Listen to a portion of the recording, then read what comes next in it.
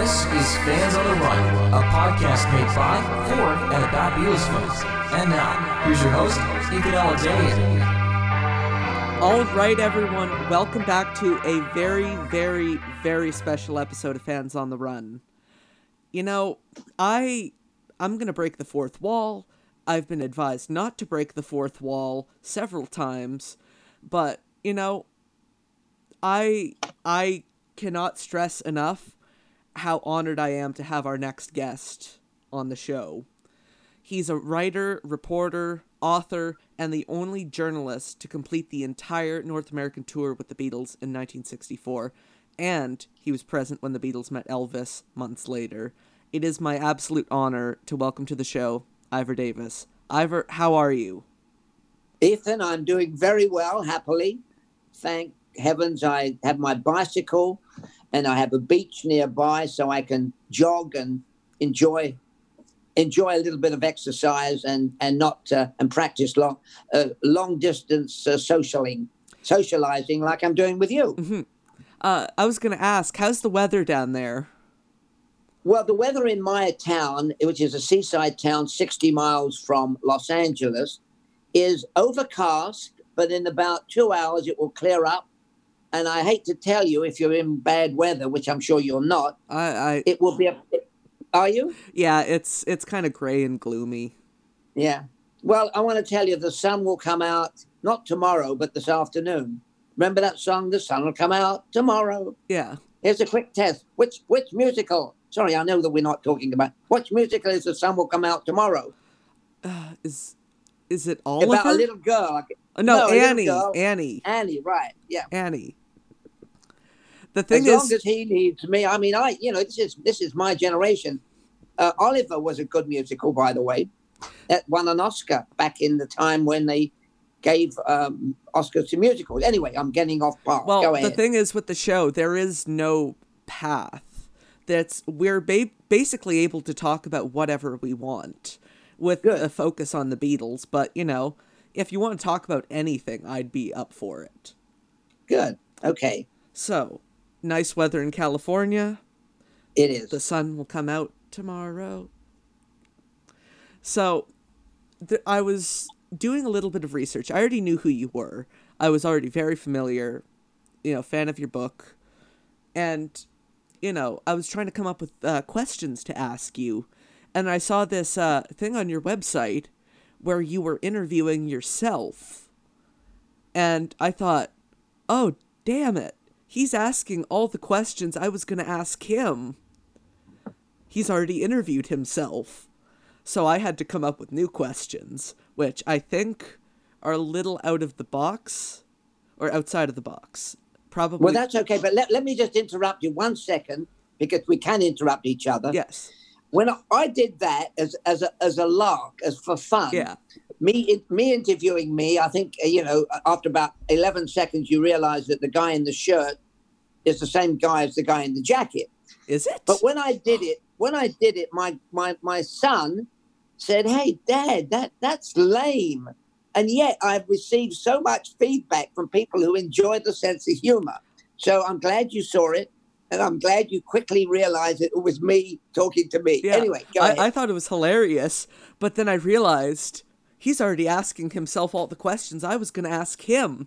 And so yeah. I got some other questions together, which I'm sure you've been asked, like, so many questions about the Beatles over the years that some of them may get stale. So, and some of these will probably be the stale ones, but, it's a new day. Go for it. How did you first hear about the Beatles? Well, it had nothing to do with what Ken Womack, your previous guest, said. I used to watch a cartoon show and suddenly they canceled the cartoon show and I got stuck with these funny characters called the Beatles. Mm-hmm. No. Sorry, Ken. I've got a different story. My story is very, very simply this. Can you still hear me? Because I see my sister is trying to call me from England, but don't worry about it. I'm going to decline and go back to you. I can still hear you. Okay, good. So here's how I got my involvement with the Beatles. I was a foreign correspondent for the London Daily Express, which was a large London newspaper in the days when people read newspapers, Does it which still they don't exist, do now. the Daily Well, Express? I think if you comb very deeply from Toronto to Tel Aviv, you might find people reading a few newspapers, but it sometimes happens. So this newspaper, the London Daily Express, appointed me West Coast correspondent for them, which meant that I would cover every story under the sun in my hemisphere. So one day I got a call from my foreign editor who said, the boys are coming to America tomorrow. Get on a plane to San Francisco, join them and write about them, tell us what's going on. And you will also write the column for one of the group, George Harrison. And I thought for a second, could he be talking about the Beatles? And he was. And the only thing, Ethan, I knew about the Beatles then, because you've got to realize back in the 20th century, they didn't have the internet. Communications was not as sophisticated as it is today. I had seen, happily, in February of 1964, the Beatles storm on stage in New York City for a guy called Ed Sullivan. Now, Ed Sullivan, back in those sort of cobwebby days, was the king of entertainment on television. He had a show that everybody watched on a Sunday night. Every Sunday night on CBS. Exactly. And the funny thing about Ed was, he was a bit like a traffic cop. He didn't have much natural ability, and he was kind of a wooden guy, and yet everybody wanted to be on his show, and the Beatles wanted to be on his show. And I learned from Brian Epstein, the Beatles manager, that Brian had flown to New York several months earlier to persuade Ed that he wanted to put his Beatles on the show. So, jumping back to August of 1964, I jumped on a plane and I landed in San Francisco, and I went up to the Beatles Hotel, and I always like to say, and what a ticket to ride I found myself on, because it was unbelievable. I appreciate the pun. Thank you. So I want to ask you about what those first few days of traveling with the Beatles felt like. The first maybe 72 hours. Well, first of all, I didn't know what to expect. But I can tell you that I knew something strange was happening, because when I arrived at the Hilton Hotel in San Francisco on that day, the first day, there were like about 1,000 or 1,500 or 2,000 girls outside screaming. And I thought, what the heck's going on here? I fought my way through there. I managed to get into the hotel. They said the rooms are full up. We can't put you up. I said, magic words, I'm with the Beatles. Oh, sir. So they sent me up to meet Derek Taylor. And Derek Taylor was their brilliant, talented press officer. We all love and a Derek friend Taylor. Derek Taylor. If you look at Derek Taylor on YouTube, he has a sharp Liverpool wit. The Beatles loved him, and he loved the Beatles. So Derek was my passport, and Derek introduced me to the Beatles, and they they were jet lagged. They were watching themselves arrive on television on a color TV in their suite. Color TV? Color TV, yeah. Don't forget, back in 1964, color TV in England was pretty rare. So they loved it. They saw themselves arriving at San Francisco. Derek said, boys, I want you to meet Ivor. And the great welcome I got was a grunt. They grunted, hello, and they turned back to the TV. I appreciate that I didn't get a warm hug or anything like that. He didn't know me. They thought, who the heck is this guy? But things improved, because as I got to know them, and I was trapped with them in hotels and trapped with them in a limousine. I was in limousine number 2. They were in limousine number 1, going from airport to venue to press conference to hotel. We got to know each other. And in a way, after 2 or 3 days, the Beatles warmed to me. They knew they were stuck with me for the duration, 5 weeks. And because they couldn't leave their hotel room, Ethan, they were stuck with me and I was stuck with them. And I could go out. They could not go out. If they went out of their hotel room, have you ever seen rock stars torn to pieces? Well, it's an ugly scene, believe me. Fortunately, the Beatles were not torn to pieces, but they survived the trip. So that was how my first experience with the Beatles was, a kind of a cold start, but it warmed up and we became fairly close because not only did we travel in limousine 1, limousine 2, I went to all their press conferences and I also had a seat on their private chartered jet all over America and into Canada, into Toronto. We went to Toronto. I was going to ask about that. Do you have any memories of the Canadian stops of the 64 tour? Well, I mean, what I do remember, which shows you how ridiculous things were. So we arrived in Toronto. I forget the exact date. It's in my book, but you know, after all these years, I can't remember the exact dates. So we have a press conference 10 minutes after we arrive. And the guy from the Toronto Globe and Mail, I forget his name, jumps up and says, I mean, the Beatles have been in Toronto for 10 minutes. And this guy from the Toronto Globe and Mail jumps up and says, Paul, what do you think of our Toronto Canadian women? Well, come on. And of course, Paul, in his diplomatic way, said, oh, they're beautiful. We can't wait to meet them. I mean, that was the kind of stuff that the Beatles were confronted with. They've been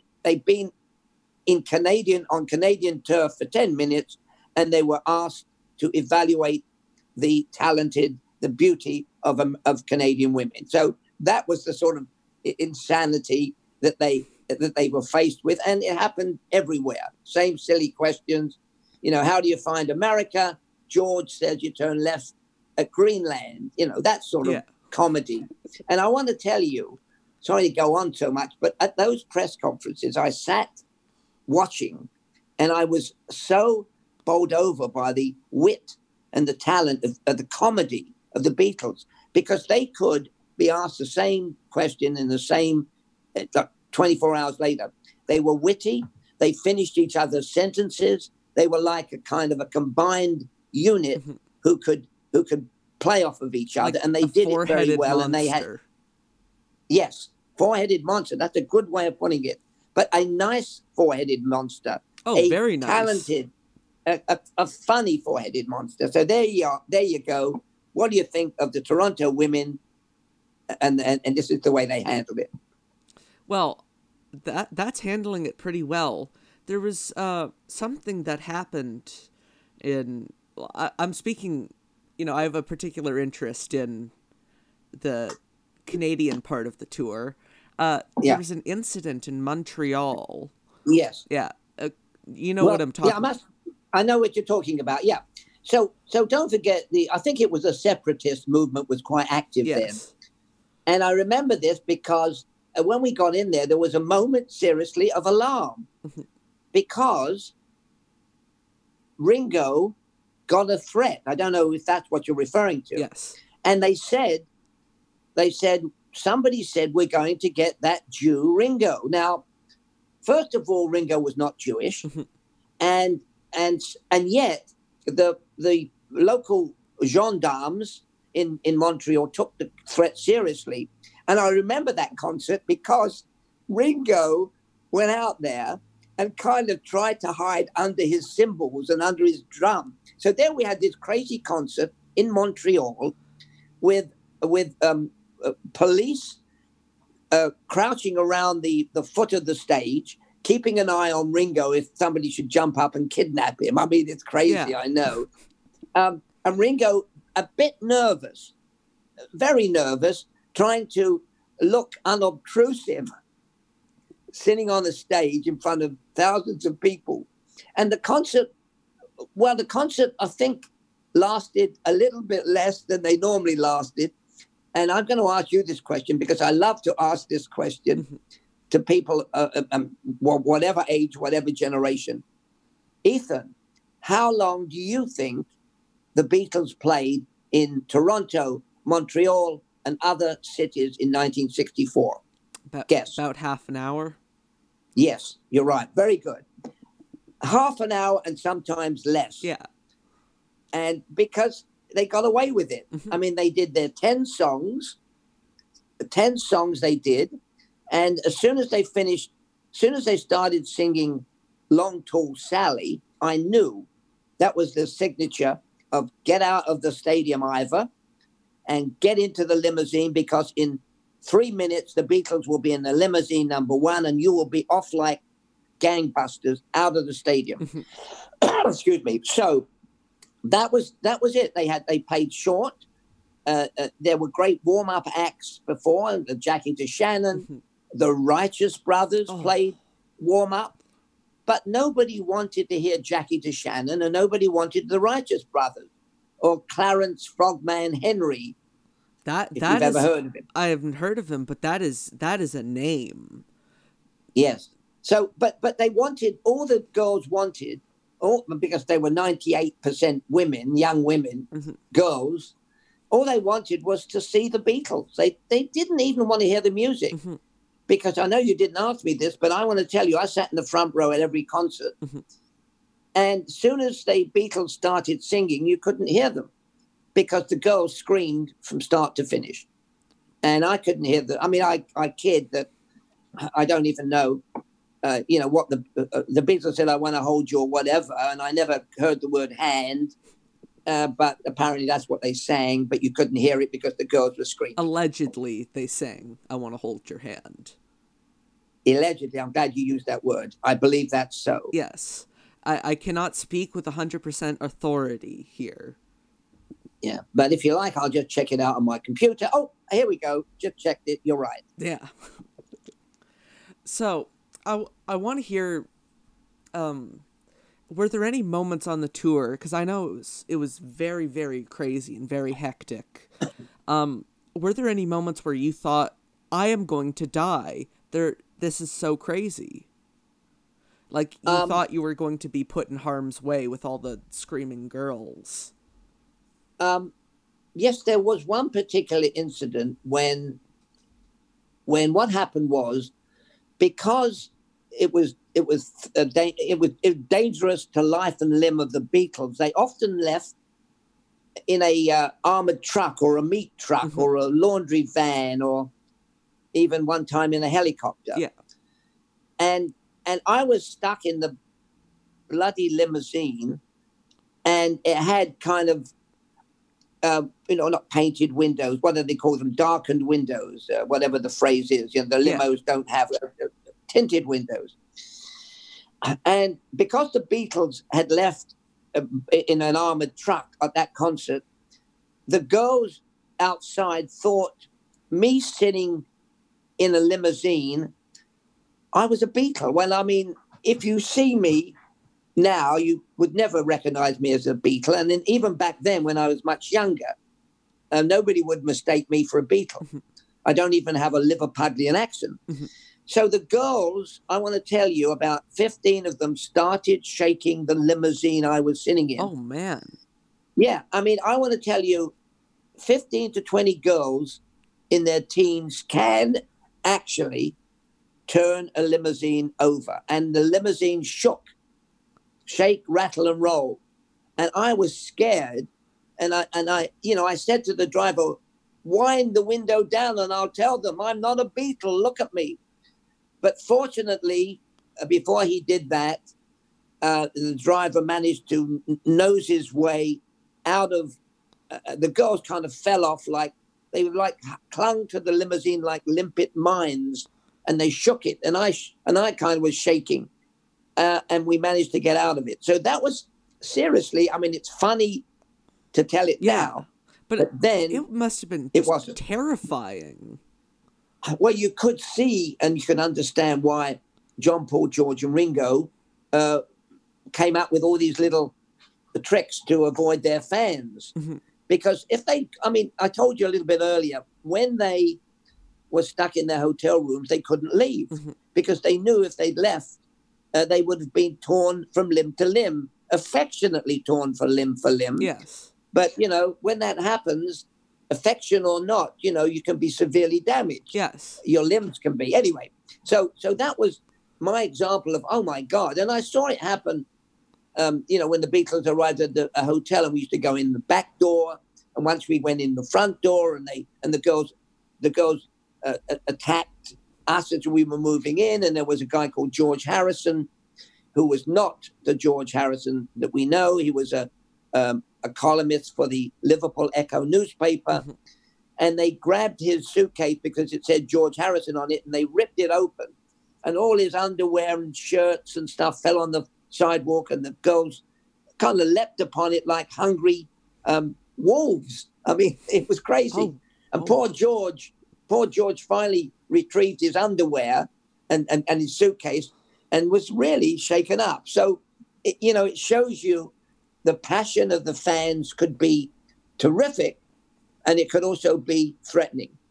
I want to ask you, on that tour, what was your relationship with not just the Beatles, but Brian Epstein, Neil Aspinall, Derek Taylor, Mal Evans, the other ones?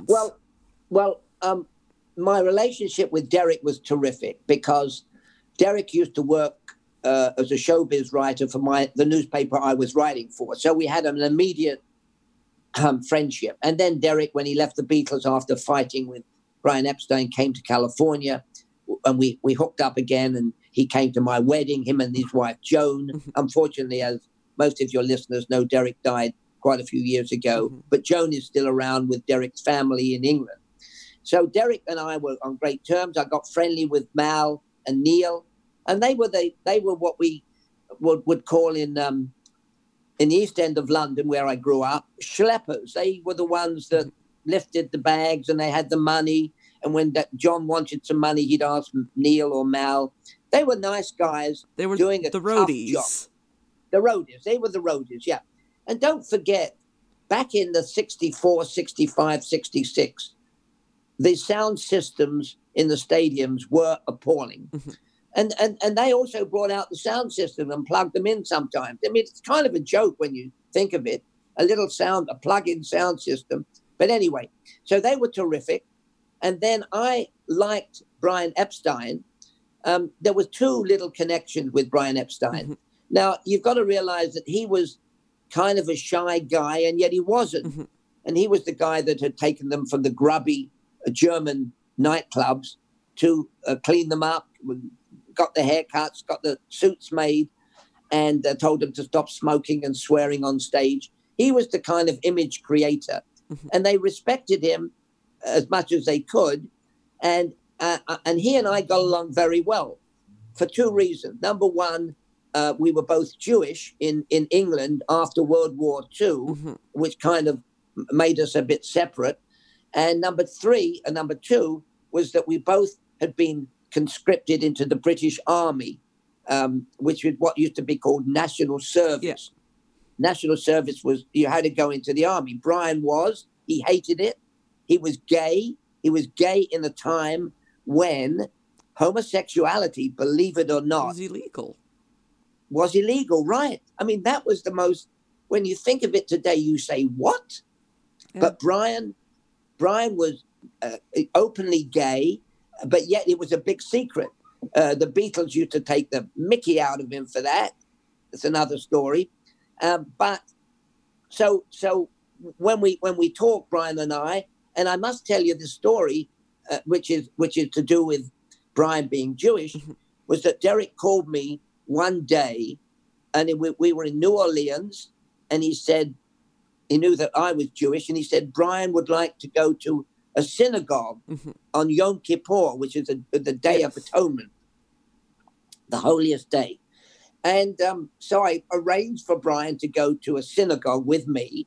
And then on the Yom Kippur, the Day of Atonement arrived, Brian didn't show. And Derek said, well, he had to go to New York. Anyway, so there was a little connection there. I mean, I liked him, but he was the kind of headmaster of the Beatles. Mm-hmm. He was the one who would say, John, you had your hands in your pockets at the press conference. John, don't swear. John, take your hands out your pockets. So I mean, he was their headmaster, but they respected him, and and when Brian died, I knew, everybody knew that the Beatles would break up. But that's we're moving too far ahead. But anyway, that was the connection with the roadies and with Brian. Is it true that 64 tour was as, let's say, debaucherous as it has been told? Well, it depends what your definition of debauchery is. And debauchery, actually, I always think of Vikings rampaging through villages back in the early centuries.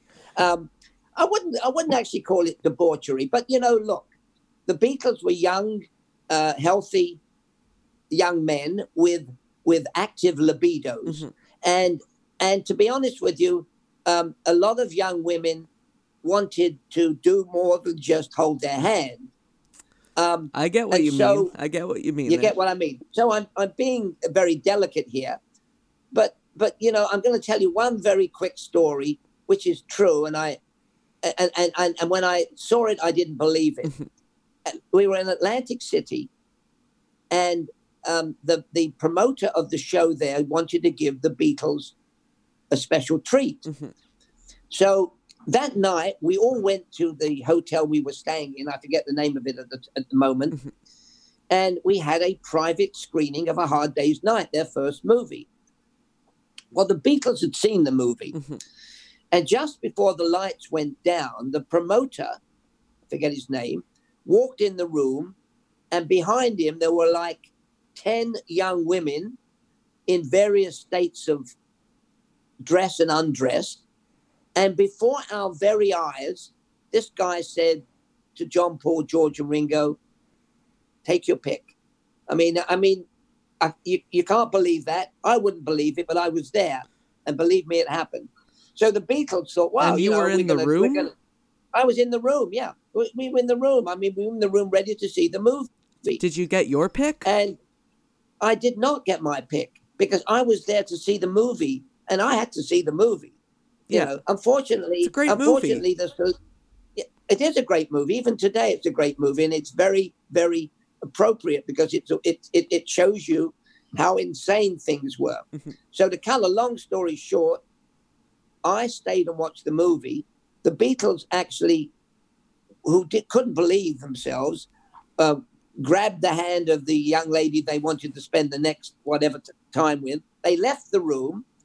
When the lights came on at the end of the movie, the Beatles were back, sitting in the back seats, and some of the young ladies were still there, and they were all enjoying the movie. So what happened, I can't tell you, but that was a scene I witnessed myself. And when Brian came back and heard about this, he was not impressed. So did they leave the room with the ladies, or did they stay? They did leave the room with the ladies. They left the room. They actually... they all went, and it was like, and they grabbed the hand of the maiden of choice, and they all sort of walked nicely out of the room. And then, as I said, I stayed in the room to see the movie. The Beatles did what they did, and then when the lights came up, they were all back in there watching the movie. I mean, I'm sure they went for afternoon tea, really, but you can use your own imagination. Of course, it was afternoon tea.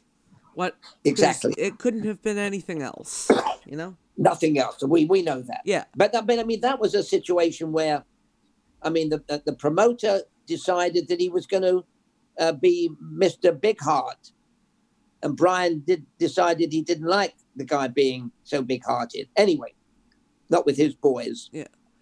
So I want to ask you about the first time the Beatles met Bob Dylan.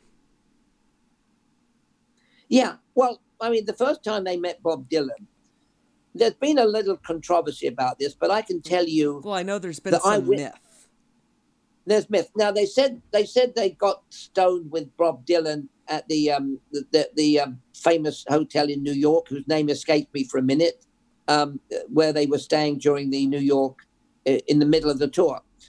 But I can tell you this, at the end of the tour, right at the end of the 1964 tour, I was at the Idlewild Inn, which was named Idlewild Inn because the airport at the time was called Idlewild. and then it was changed to Kennedy, at a kind of a middle class motel, and they were near the airport because the next day they were leaving to go back to England at the end of the tour.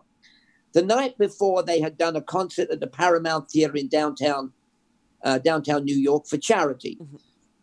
I went to the farewell party, and when I was at the Idlewild Inn, where we all stayed, I saw this scruffy-looking fellow with a backpack and a scruffy beard, and I said, "Hey, what's Bob Dylan doing here?" And Bob Dylan was going to party with the Beatles.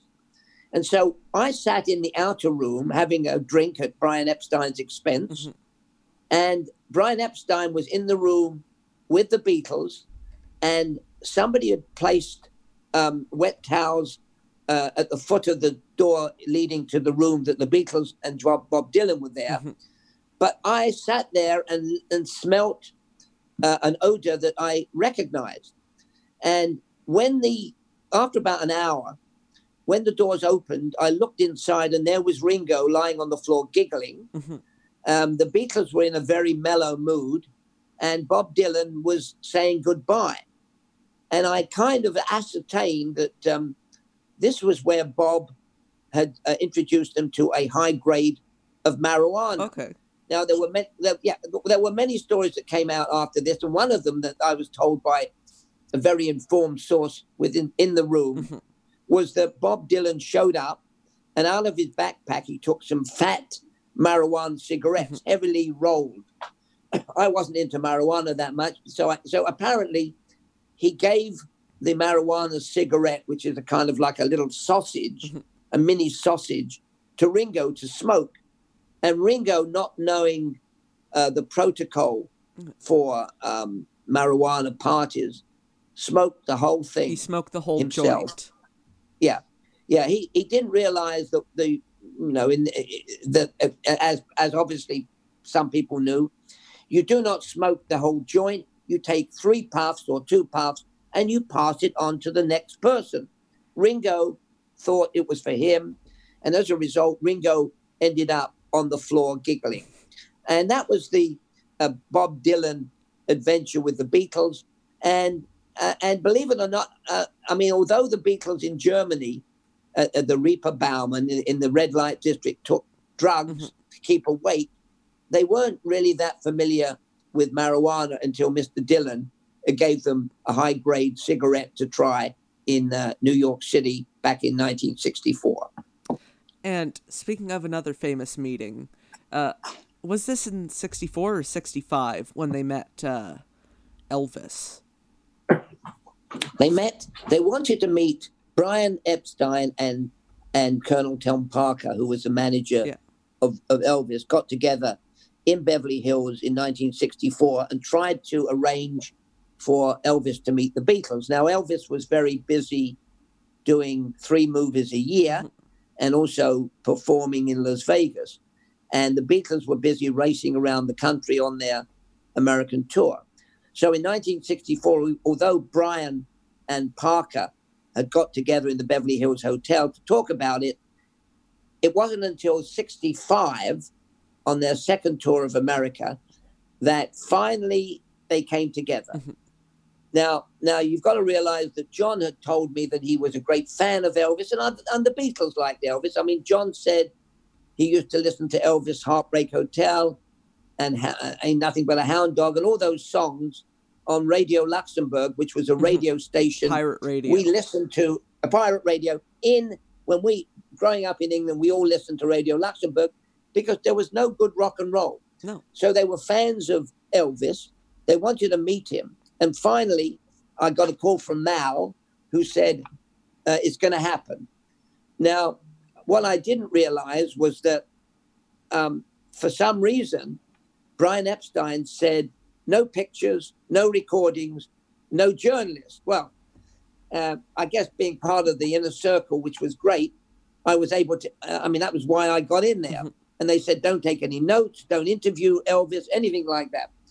And then, so that one night in August of 1965, I showed up at the Elvis mansion The Beatles, we went to the Beatles rented house. We had, again, in a limousine number 2. They were Beatles in limousine number 1. They took off to Elvis's house. When they got there were like about 100 girls. I don't know how they knew about it. Mm-hmm. The Beatles went inside, and I went inside with them.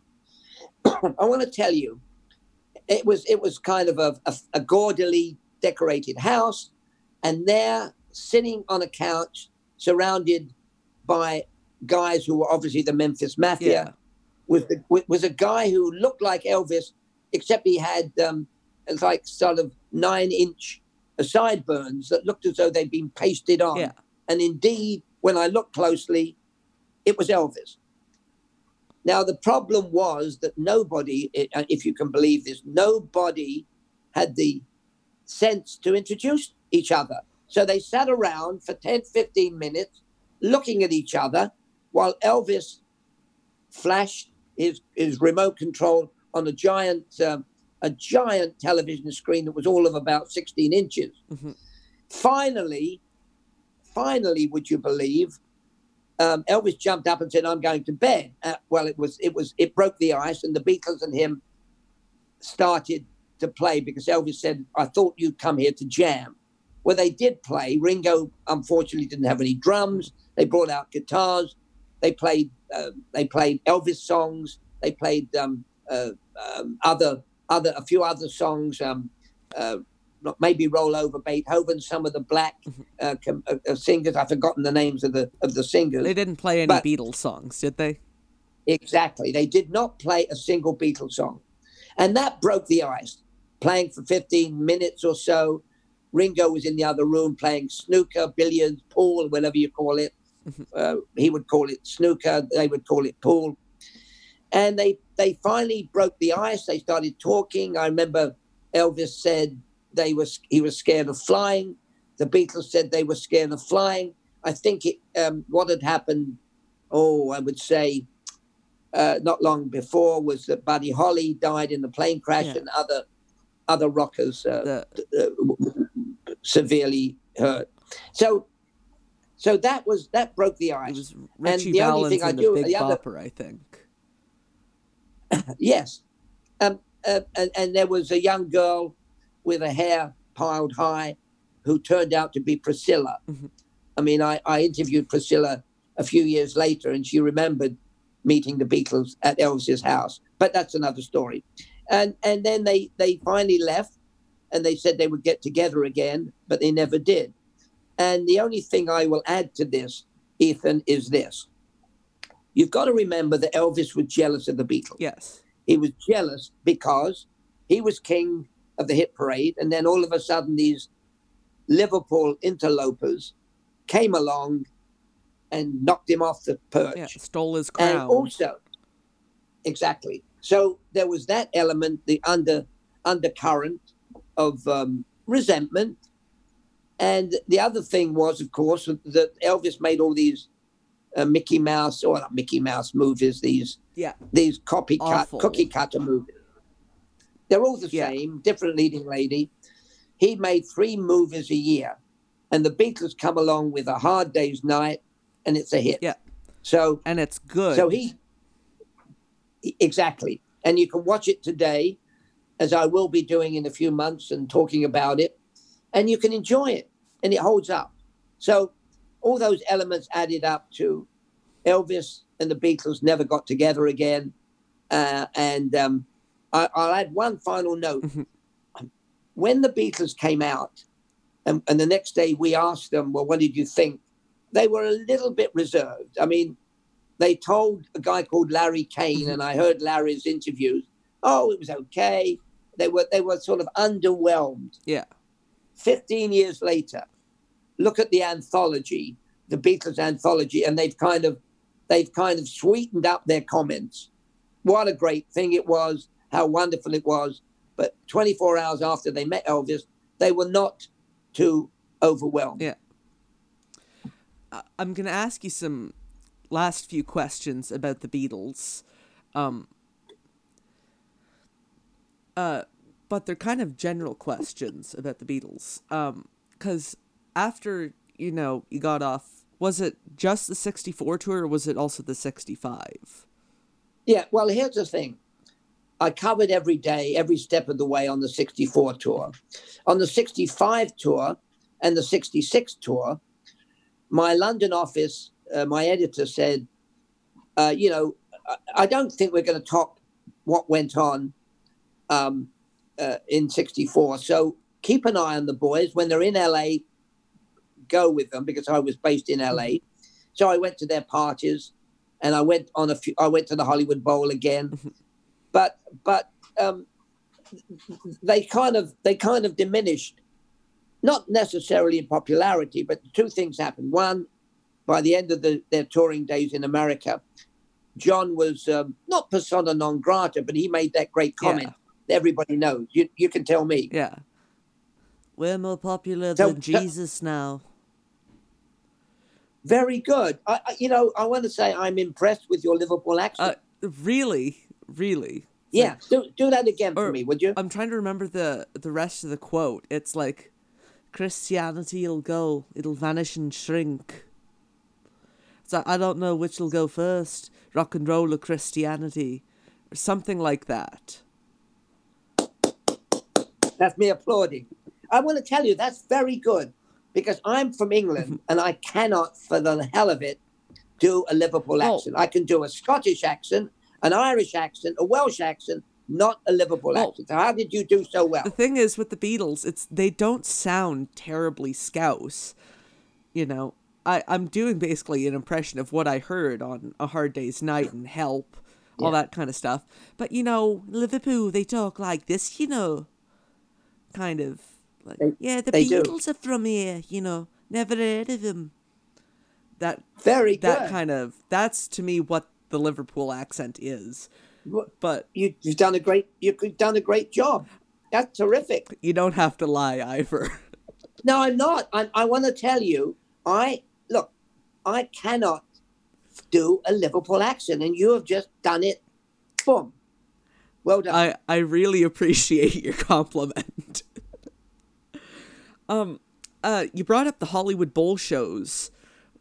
What was it like? Because they've been kind of immortalized in these albums, the Beatles Live at the Hollywood Bowl. But what was it like to be there and be kind of behind the scenes? Well, the Hollywood Bowl was in my neck of the woods because I lived like 10 minutes away. Mm-hmm. And I enjoyed going to the Hollywood Bowl, and I'd been to the Hollywood Bowl for other concerts. But what was so stunning was, I remember vividly the first time at the Hollywood Bowl. The Hollywood Bowl in those days had a kind of artificial swimming pool in front of the stage. It was a fountain, but it was a body of water. And what I remember about that was, once the Beatles started to perform, several young women tried to swim to them. And it was crazy. They jumped in this water and they swam, and the security guys fished them out. And the thing was, I thought to myself, why would they want to swim to the Beatles? Because if they got to the Beatles and they got hold of George or Paul on the guitar, they could have electrocuted themselves. Yeah. It's a silly thing, but it was a bizarre scene that never played out anywhere else. I mean, in New Orleans, there were riots and cops on horseback trying to make sure the kids don't invade the stage. In Cleveland, they shut the show down, and then brought the Iron Curtain down, mm-hmm. and then they lifted it again after Derek Taylor asked everybody not to stay in their seats. So the Hollywood Bowl was so familiar with me because of the swimming, because everybody tried to do a Mark Spitz. And Mark Spitz, for those who don't know, was this great Olympic gold-winning American swimmer. So they all tried to swim to the Beatles, which was ridiculous. And during the concert, security men fished out these young women soaking wet. And it was just a surreal scene at the Hollywood Bowl. I can't even imagine what it would have been like to be there. It was screaming and swimming. Screaming and swimming. That should have been the tagline for the album that came out. They could have done it, yeah. Well, and the other thing was when the album came out, as you probably know, because you're obviously a good student of the Beatles, was the sound system was absolutely appalling.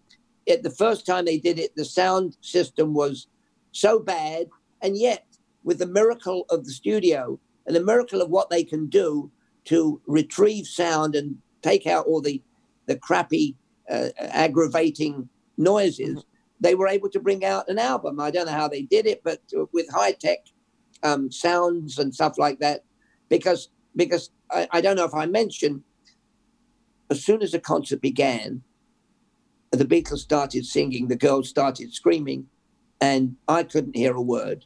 I mean, as I said to you earlier, I wondered, I Want to Hold You or whatever. But the Beatles did every song. They did every concert was exactly the same.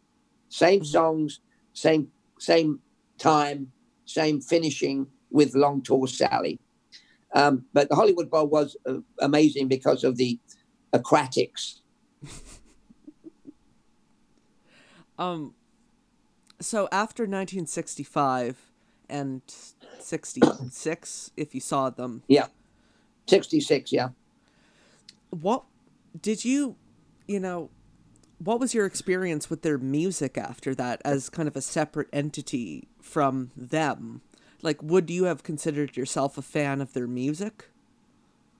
Well, I mean, I'm not a musicologist like Ken or many of the other people, but I'll tell you this. My evaluation, I mean, I like rock and roll. I like Bill Haley and the Comets, Elvis Presley, and all the usual ones of the period.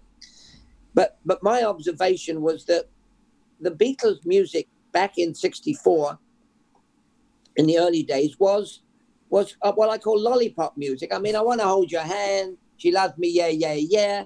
Not exactly brilliantly done, but popular. And then, fortunately, as you know, and as all Beatle fans know, George Martin started working his magic.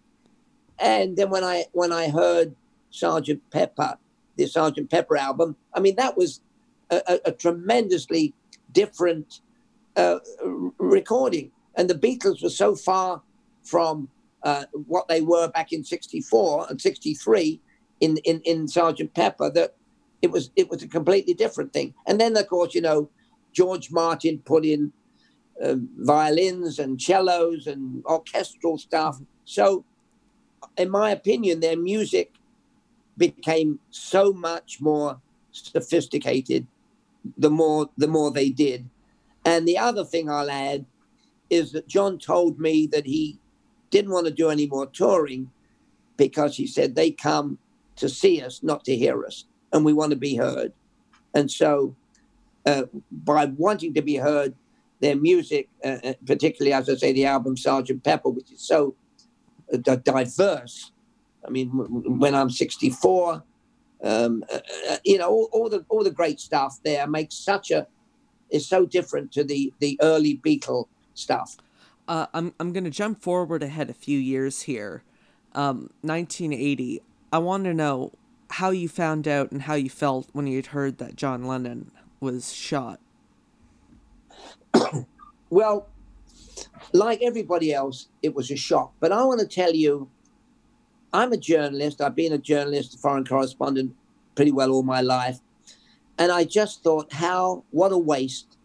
But I thought, in my career, I've covered the murder of John Kennedy, Martin Luther King, and then I was in the kitchen when Bobby Kennedy was assassinated. I'm going to bring that up in a bit. Yeah. Well, so, I mean, what a waste of talent, of human life.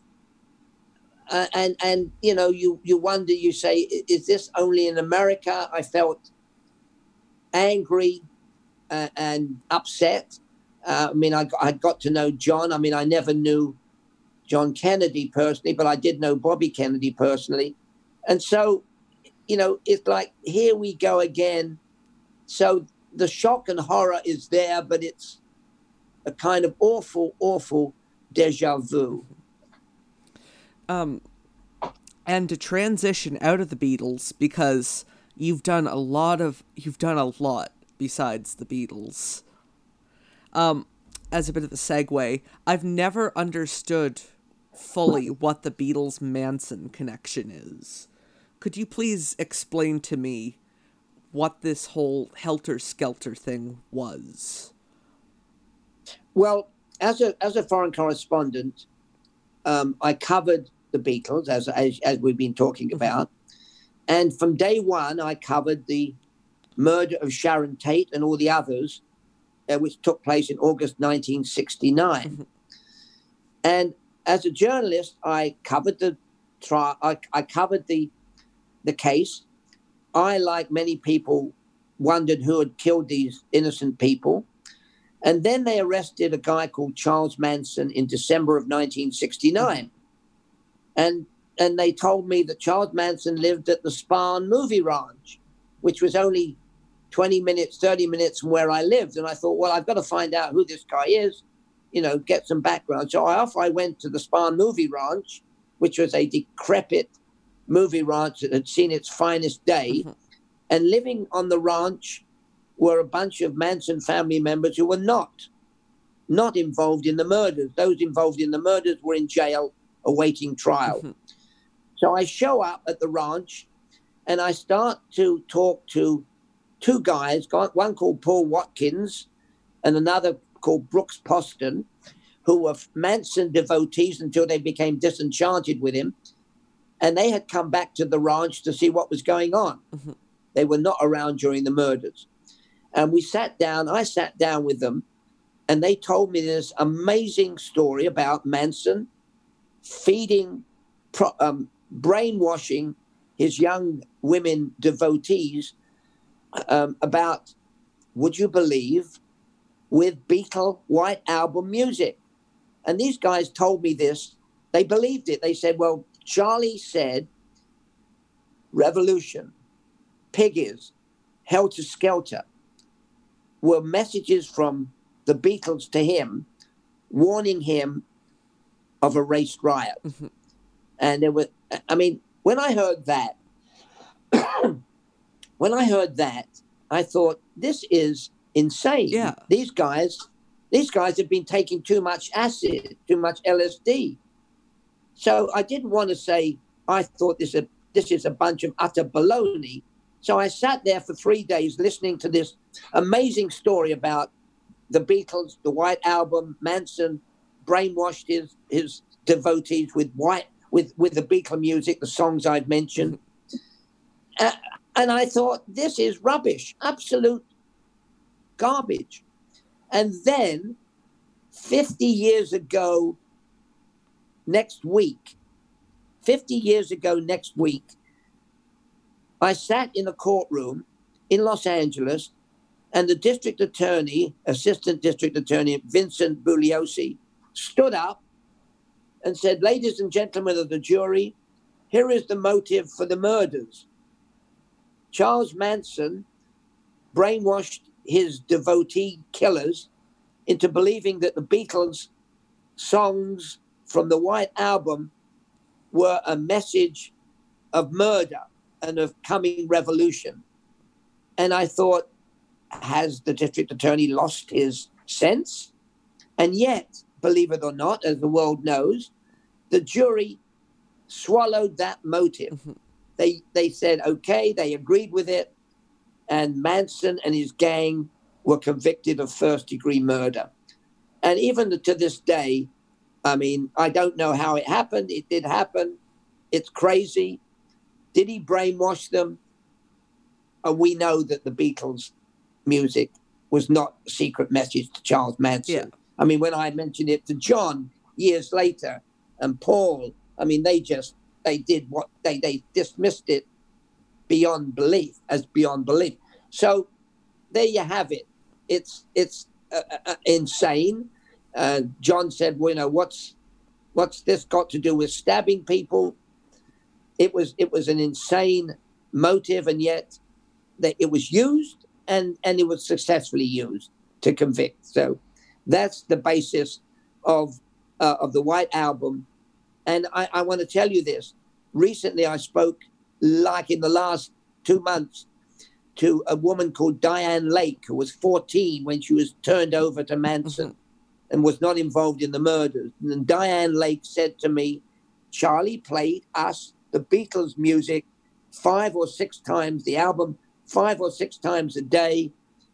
And we believed that. We believed that the Beatles were sending him messages. So there you go. This happened 2 months ago when I spoke to Diane Lake. So it's beyond belief, and yet it's what the facts are. Mm-hmm. So I want to transition into talking about Charles Manson and your coverage of the Manson murders, because in 1969 you co-wrote Five to Die, the first book ever published about the Sharon Tate murders. I did, and I'll say this. Since then, I've done a new book, by the way, which came out last year, called Manson Exposed, a reporter's 50-year journey into madness and murder, which is just out on audiobook, and I excuse the blatant plug, but you are free to plug anything. Well, the audiobook on the Manson murders is terrific, because I don't read it, but there's a very good actor Englishman who did read it, and it's fascinating when you're jogging on the beach or walking in the forest or climbing the mountains of Toronto, if there are mountains outside Toronto. Anyway. There are not. Are there mountains? They're not. Okay, sorry about that. We'll just forget what I just said about the mountains of Toronto. It's okay. I could make some mountains in Toronto. Good. Okay. Well, would you do that before you broadcast this, please? Of course. If possible. If you have time. If I have the time. So where was I now, Ethan? You were plugging your new book. So my old book was called Five to Die, written very quickly, written before the trial. And then after the trial, years after the trial, I met a district attorney who was very involved in the case. His name was Aaron Stovitz. He was the boss of the trial, except he got fired by the district attorney for talking to the media. And Aaron said to me, me and Vince Bugliosi took the Manson stuff from your book, and we decided that was the motive that we were going to use, based on Helter Skelter, based on all those songs. And indeed, as I say, so he said, that's where we got the idea to do it. Now, this sounds horribly self-serving, but it's a true conversation I had with Aaron Stovitz about the case and the trial. So there it is. I mean, you had to come up with a motive, and then and supposedly they came up with that motive from the story I've just told you.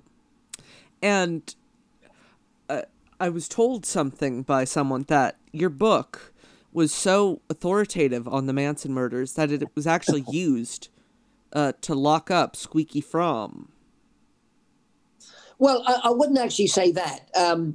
What actually happened was in the pre-trial, and as I say, 50 years ago this month, the trial began. And I'll say this, that before the trial began, the defense, Manson's defense lawyer, came in with my book and gave it to the judge and said, this means that my client cannot get a fair trial because, it's laid out in this book. And the judge looked at the book and said, overruled, we're going to continue with the trial in Los Angeles. We're not moving it to another community. So after that, as I say, they went ahead and they used the motive and they got a success. And the trial went on for nearly a year. And it was a flying circus experience because Manson and the girls behaved in a crazy fashion. And by the way, I'll just say this. Beginning Sunday, July the 26th, on the Epix TV channel, there is a magnificent 6-part documentary running over 6 weeks called Helter Skelter, the Manson myth, that is airing, that goes into the Beatles stuff, that goes into the trial, And I mention it because I know that because I'm also in the documentary. So it's on Epix, which is a channel that you probably have to buy or rent or pay for monthly, not a huge amount. And it begins this summer, and it's well worth it if you want to look at the Beatles and Manson and all that stuff. So another promotion for somebody else's movie made by a brilliant filmmaker named Leslie Chilcott, who won an Oscar for the movie An Inconvenient Truth about the environment. Anyway, we've got a little bit off track, but that sort of led to any of your listeners that want to see a terrific documentary series about the Manson case and the Beatles. And the thing about you, when I was researching, that I found the most fascinating was I'll start a sentence, and I think you'll be able to tell where I'm going with it. In 1968, you were covering the U.S. presidential election. And, you were, long story short, you were in the room. Well, yeah, in the room. In 1968, I was assigned to cover the man that the London thought would become the next president of the United States, Robert Kennedy, Bobby Kennedy. And I went with him through California because California was had a lot of electoral votes. And for a moment, I have what they call a senior moment. He was combating Eugene McCarthy. Sorry, it came back to me. And Eugene McCarthy was very popular, but Bobby Kennedy had to win California to be nominated for the Democratic Party as president in 1968. And after a huge 3 or 4 days across back and forth through California, we ended up back at the Ambassador Hotel in Los Angeles for the vote count. And at like midnight, 11 o'clock, Bobby Kennedy was named winner. And Bobby Kennedy said, and I remember this, we were following him, I was dogging his footsteps. He said, "I'll see you all in Chicago for the convention," because it meant that Bobby would become the nominee.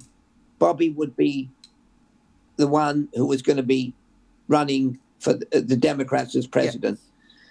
Yes. We followed him, and he was going to have a press conference. We followed him like 10 paces behind, and he was going to a press conference.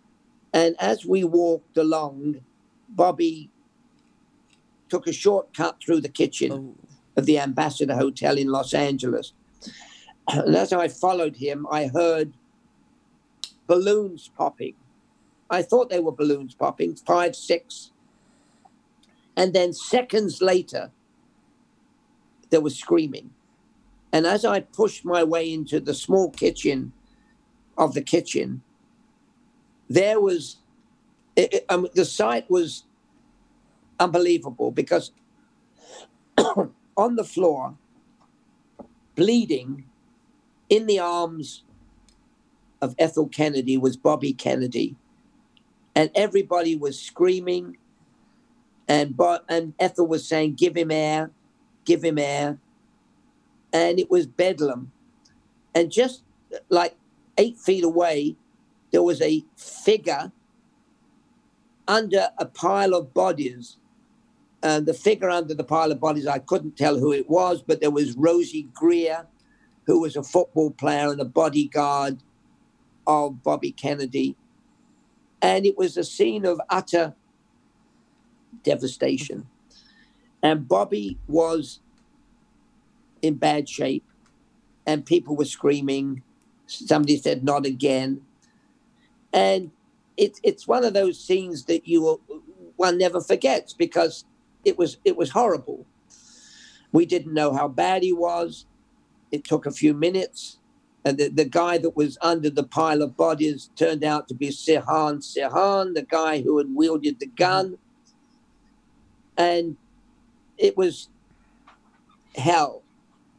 And Bobby was quickly taken off to a hospital nearby.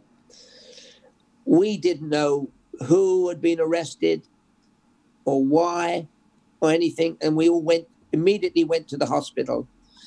And we hung around at the hospital. And then later, I think early the next morning, Tom Mankiewicz, who was Bobby's press secretary, stood up and said, Bobby Kennedy passed away and he was dead. And it was just an awful night, and one that you never forget. Mm-hmm. And the man who was going to be the candidate for the Democrats was no longer alive, and that was it. I can't even imagine what that would have felt like for you. You know, even if it wasn't, Bobby Kennedy, seeing someone get shot in front of you. It's I don't know. You look. I was with my photographer called Harry Benson, a famous photographer, and Harry had been shooting pictures of Bobby, and on the road we'd all become friendly with Bobby, and Harry was a few steps ahead of me, and it's hard to imagine, but Harry then jumped on the metal kitchen table and started taking pictures.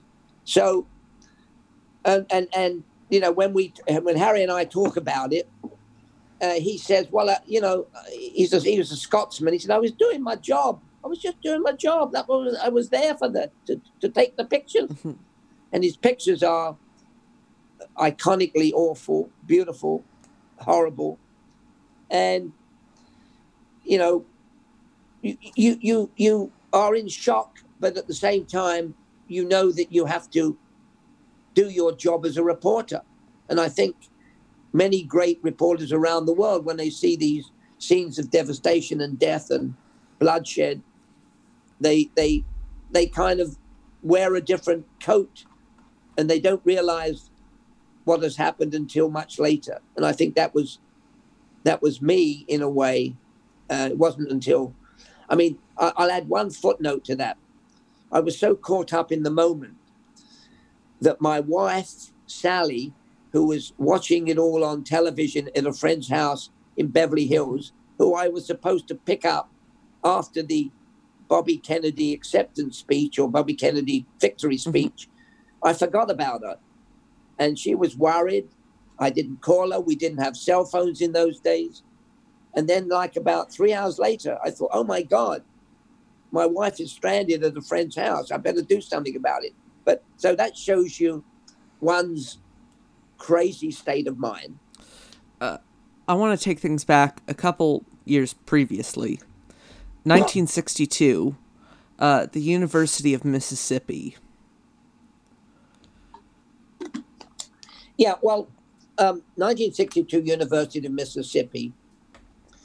A big story. James Meredith was supposed to be the first Negro, because that's what they referred to, not blacks, Negro, ever enlisted in the university, Ole Miss in Oxford, Mississippi. It was a big story, so I went to cover that. Now, I knew that I wanted to see him escorted onto the campus. So I was much younger then than I am now, and I looked like a student. So I thought they weren't letting the press on, so I walked on, and I met a couple of students, told them what I was doing. They said, well, then, you can come and stay with us in the dorm. You'll have to sleep on the floor. And so I posed as a student to get into Ole Miss, so that I was there the day that James Meredith was escorted by, it's hard to believe, I think 500 U.S. Marshals that had been sent to Ole Miss to keep the peace by Bobby Kennedy, who was then Attorney General under John Kennedy. Well, the interesting thing was that after Meredith was enrolled, the locals went crazy and there were riots. There was a couple of deaths. A guy called General Edwin Walker was the military general that brought the troops in. And when the troops came in, the students and other people rioted. There were burnings. As I say, there was one journalist that was shot, a fellow English journalist, would you believe, I think from the London Daily Sketch. And it was bedlam on the campus again, with the rioting, the cops and the soldiers trying to keep the peace. I saw people setting fires to cars. And it was, again, another insane time in American racial history. What? And I was there, and just by pure chance, or the fact that I was a journalist trying to get the story. In any of these situations in your long career, have you ever feared for your life in any of these? I'll tell you a quick story. I think before I went to see Elvis Presley with the Beatles, and that was year 65, yeah. I think it was. There were riots in Los Angeles called the Watts riots. And again, there was the kind of thing that one is seeing in the year 2020, looting, shooting, bloodshed, cops trying to arrest people. And it was a big 3 or 4 days of rioting. And the aforementioned photographer, Harry Benson, who was in the kitchen with me with Bobby Kennedy, flew in from New York in the middle of the rioting. And Harry said, and I picked Harry up. If anybody wants to see Harry Benson Shoot First, a brilliant documentary about the life of Harry Benson. I think it was an Oscar nominee. Anyway, it's a great documentary. Harry Benson, Shoot First. So Harry Benson arrives at LA airport. I pick him up. He said, take me to the riots. So I take him to the riots. I drive straight into the middle of Watts. Harry is like the invisible man. He jumps out, starts to take pictures. There are snipers shooting on the rooftop. I am scared out of my mind. I hide in the gutter, and Harry dances around like a ballet dancer, taking pictures as if he is untouchable. And I say, Harry, you're going to get me killed. And finally, after 10 minutes, Harry jumps back into my car and we make a fast getaway. And that was the only time I really thought that I could have got a bullet in my brain. But fortunately, I'm still here. And fortunately, you're still here. And fortunately, you're on this show. Thank you. I want to ask you, you've done a lot of interviews over the years. What, out of all of the interviews I think you've ever done, which is your favorite that you've... Well, 2 interviews come to mind. One of them is with a chap named Muhammad Ali. Oh, him. Yeah. Remember him? Cassius Clay. Floats like a butterfly, stings like a bee. That's the one. That's the same one. I mean, what a great character he was. And the reason I went to see him was he was starring in a movie, I think it was called Gideon's... Oh, I can't remember what Gideon. He played a slave called Gideon. So I ended up spending 3 or 4 days with him in LA.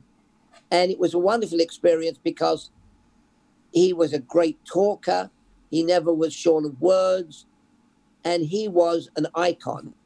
And the funniest story I like to tell about that was he had a convertible Rolls Royce, and him and his wife jumped in the front seat, and I am in the back seat, and I have a picture to prove it. And he drives me around LA to show me his neighborhood. Well, I want to tell you, in an open convertible Rolls Royce with Muhammad Ali at the wheel in heavy traffic, drivers are almost crashing because they say, look who that is. And so we come to a traffic light, and I'll tell you this, in the middle of Wilshire Boulevard, in the middle of the rush hour, with heavy traffic both directions, Ali comes to a stop at a traffic light. And coming in the opposite direction is a garbage truck. And the two guys in the garbage truck see Ali. They stop in the middle of this busy intersection. They jump out of their truck. They rush over to Ali. He gets out the car. He hugs them. They talk for a few minutes. The cars behind and in front and at the side are hooting because this large garbage truck has blocked the whole street. But this was the kind of adoration that people had for Ali. And I remember saying, oh my God, let's get out of this. And the guys got back in their truck, but they'd met Ali, they'd hugged him. And it was a scene that, again, that one doesn't forget. So that was a terrific experience. And I'm just thinking, I've interviewed many other people. I know there was an actor by the name of Paul Newman. And when I did a class at college not long ago, I asked the young students, do you know Paul Newman? Do you know what he's known for? And one guy said, oh, he's the man that makes the salad dressing. Well, he was right. Paul Newman does have a salad dressing, but he's also a brilliant actor. And you know, I mean, with all due respect, you ask next time you're with a bunch of peers Ethan, you ask your pals, who is Paul Newman? And then let me know what they say. I will certainly do that. Yeah, and will they say he's the guy on the salad dressing? Anyway, the long story short, I went to Mexico on Butch Cassidy and the Sundance Kid to talk to Paul Newman because he was supporting Senator Eugene McCarthy. And he and I hit it off. We went out for drinks.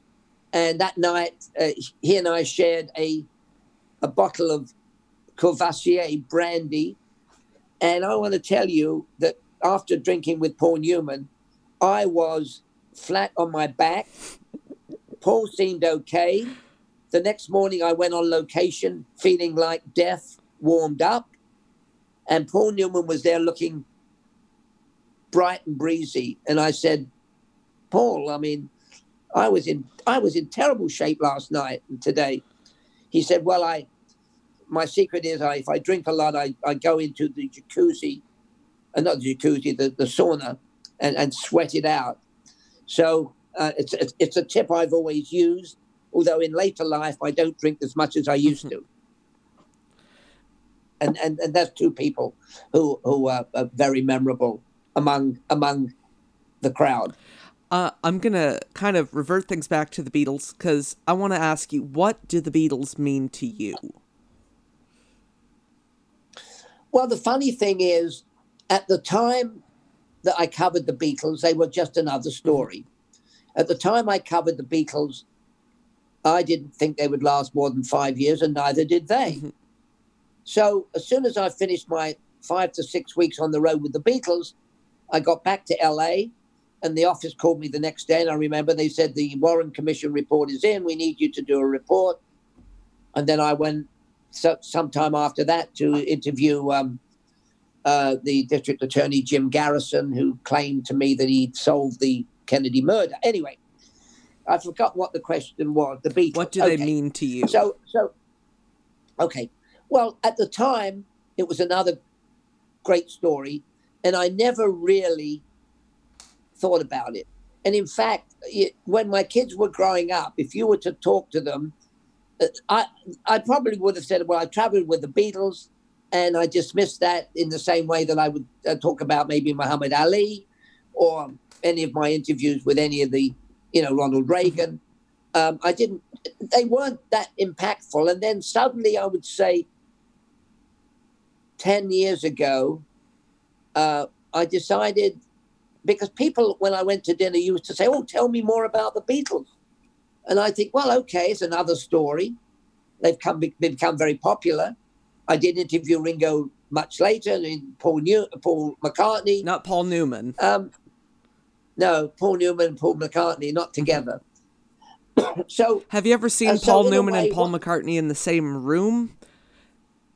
In a word, we can't verify that they're not the same person. No, well, they could be, and also it could have been Paul Newman, who was a Paul McCartney clone, yes. Because we all know that Paul wasn't really the guy yes. that I met in '64. Of course, because he died in that car crash. Because he died in that car crash. Another story that some people follow, but I can tell you this, that the Paul McCartney I met in 1964, and then when he was married to Linda and came up for an Oscar for his Live and Let Die movie, and then I met Paul 9 months ago at the San Diego Petco Stadium for his concert. That was the same guy I met in '64, and he is not a fake. Mm-hmm. So I can say that with some authority. That Paul is not anyway, dead. Where were we? Oh, yeah. That Paul is not dead. Paul, right, definitely. I mean, I saw him 9 months ago, and he's still around doing a terrific show. 3 hours on stage by himself with the group, with a great group, with fan. You know, have you seen any of his shows? I've seen him twice so far. Okay, live, yes. Right? 3 hours and 15 minutes. How does he do it? You tell me. How does he do it? He has a great backup group. I must tell you a quick story. I was very fortunate to go backstage and talk to him. So I said, Paul, you know, when we were on the road, it sounds rather proprietary. You had Neil and you had Mal and you had, even in the early days, you'd had this beat up old car with no back seat.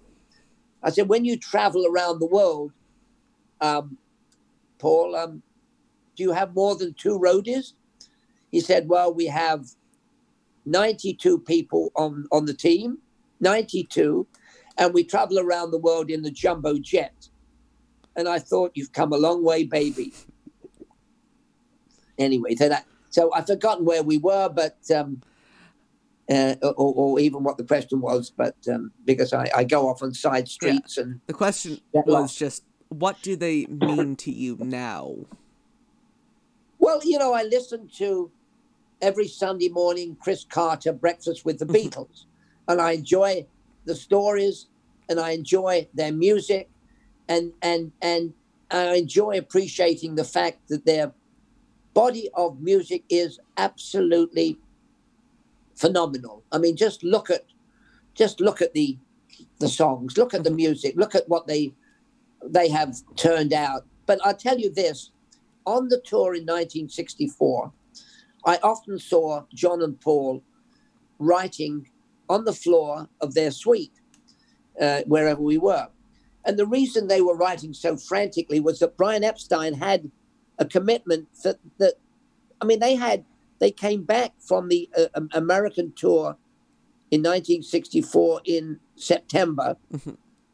They had October and November to write enough songs, new songs, for a Brian Epstein commissioned new album. So they had to write on the road, and they wrote on the road. They wrote in the hotel.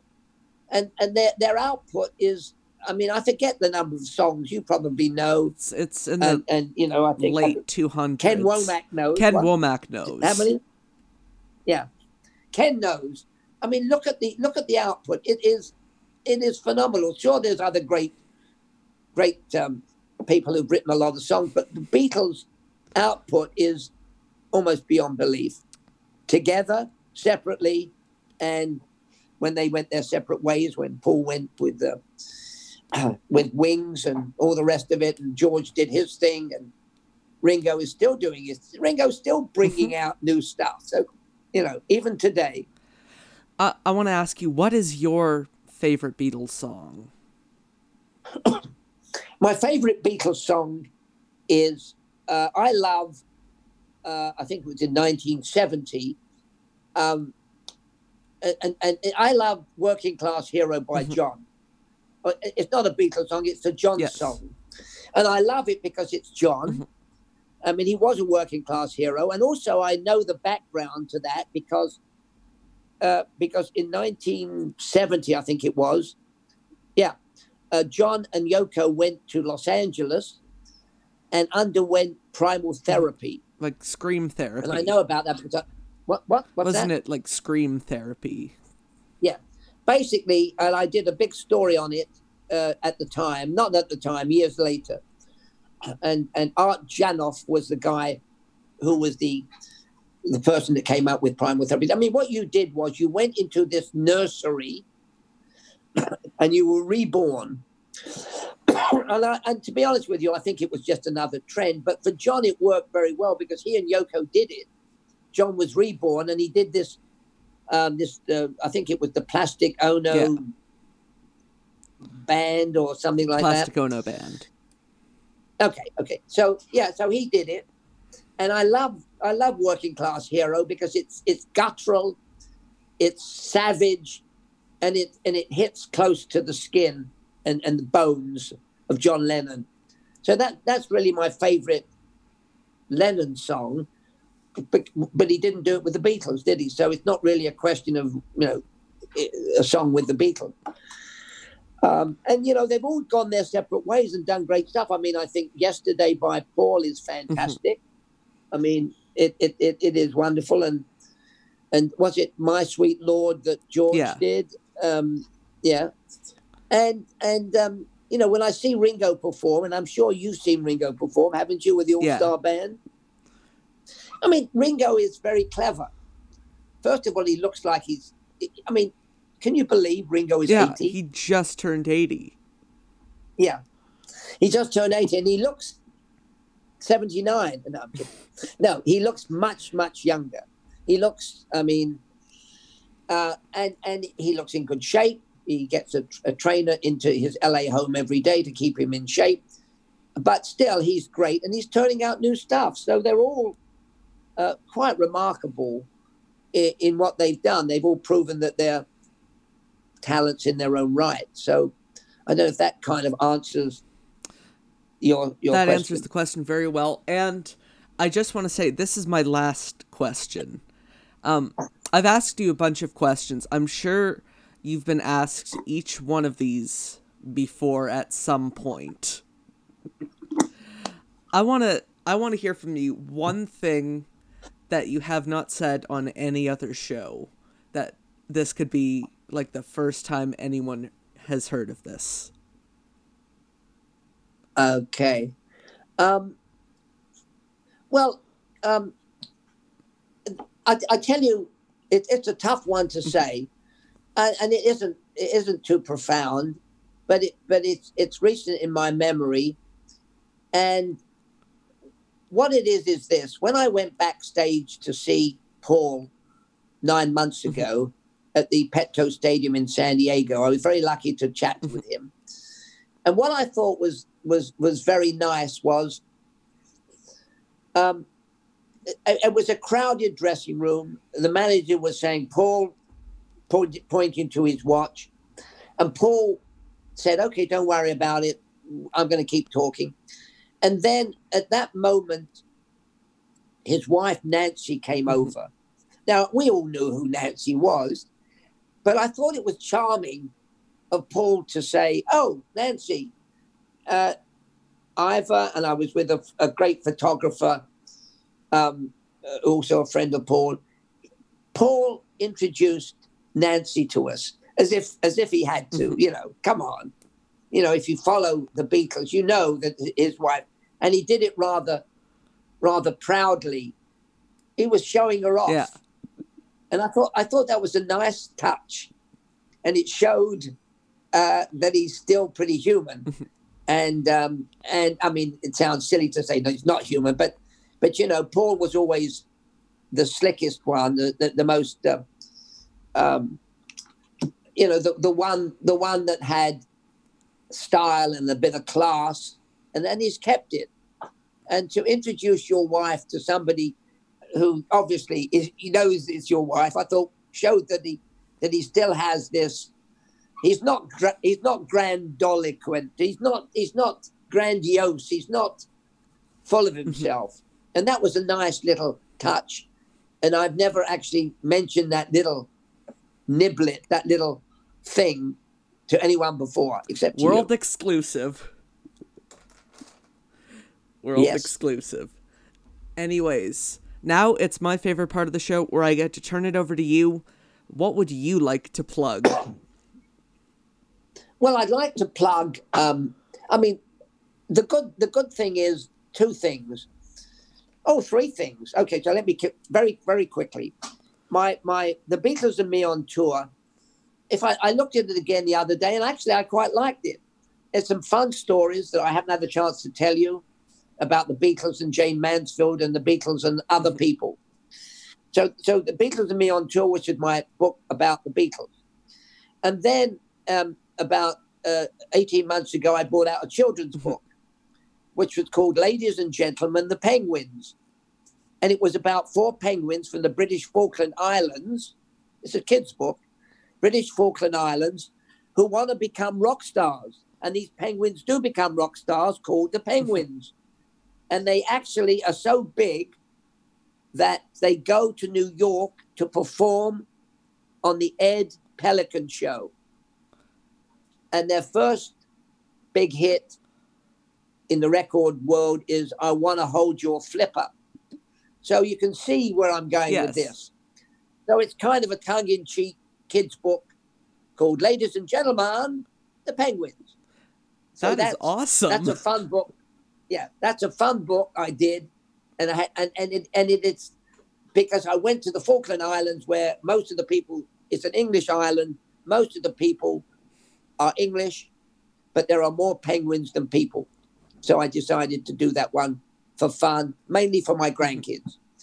And finally, there's the book, which is from start to finish, 50 years of my experiences and story of the Manson case from day one until the very end, until up to date. It's a sort of an interesting book. Some great stuff in there, stuff I've never written before. Called Manson Exposed, the reporter's 50-year journey into madness and murder, interviews with Roman Polanski, Terry Melcher, and other key figures of the Manson era. So that's about it. And where can people find you? You can find me on Amazon. You can buy my new audio book on the Manson murders, which just came out, also on Amazon. And all the books, unfortunately, are on Amazon because they shall inherit the world. I mean, they're kings. They named a forest after them, you know? They did. Oh, yeah. It was a jungle that they named after them, didn't they? In Brazil. A Brazilian jungle. Yeah. Very good. And I've been there before, but that's another story. Oh, God. This was just so fun. Good. I enjoyed it. You really... Ethan covered the waterfront, and I enjoy covering the waterfront because, as you know, I can go on talking nonstop until people fall asleep, until my grandkids say, "Dad, Grandpa, forget it." Well, we heard that story. Hopefully, before. I haven't asked you questions that you've heard a billion times before. No, I've enjoyed our conversation because we've jumped all over the place, and as you can see, I kind of enjoy talking about it. Although, as I say, my grandkids said, "Oh, not again." But anyway, they have to live with me, and most people don't. So that's the bonus of listening to me. If you ever want to tell your Ethan, stories, it's been great. And your grandkids don't want to listen, you have my email address. Thank you so much. I'll remember that. Thank you very much, and have a great week. And the important thing is, stay well. Thank you. Thank you, Ivor. All the best. And to everyone else out there, thank you for listening to the show. You can go home now. Night. Fans on the Run is produced by Ethan Alexander. Additional voiceovers by Richard Phillip. This has been a Showtown production.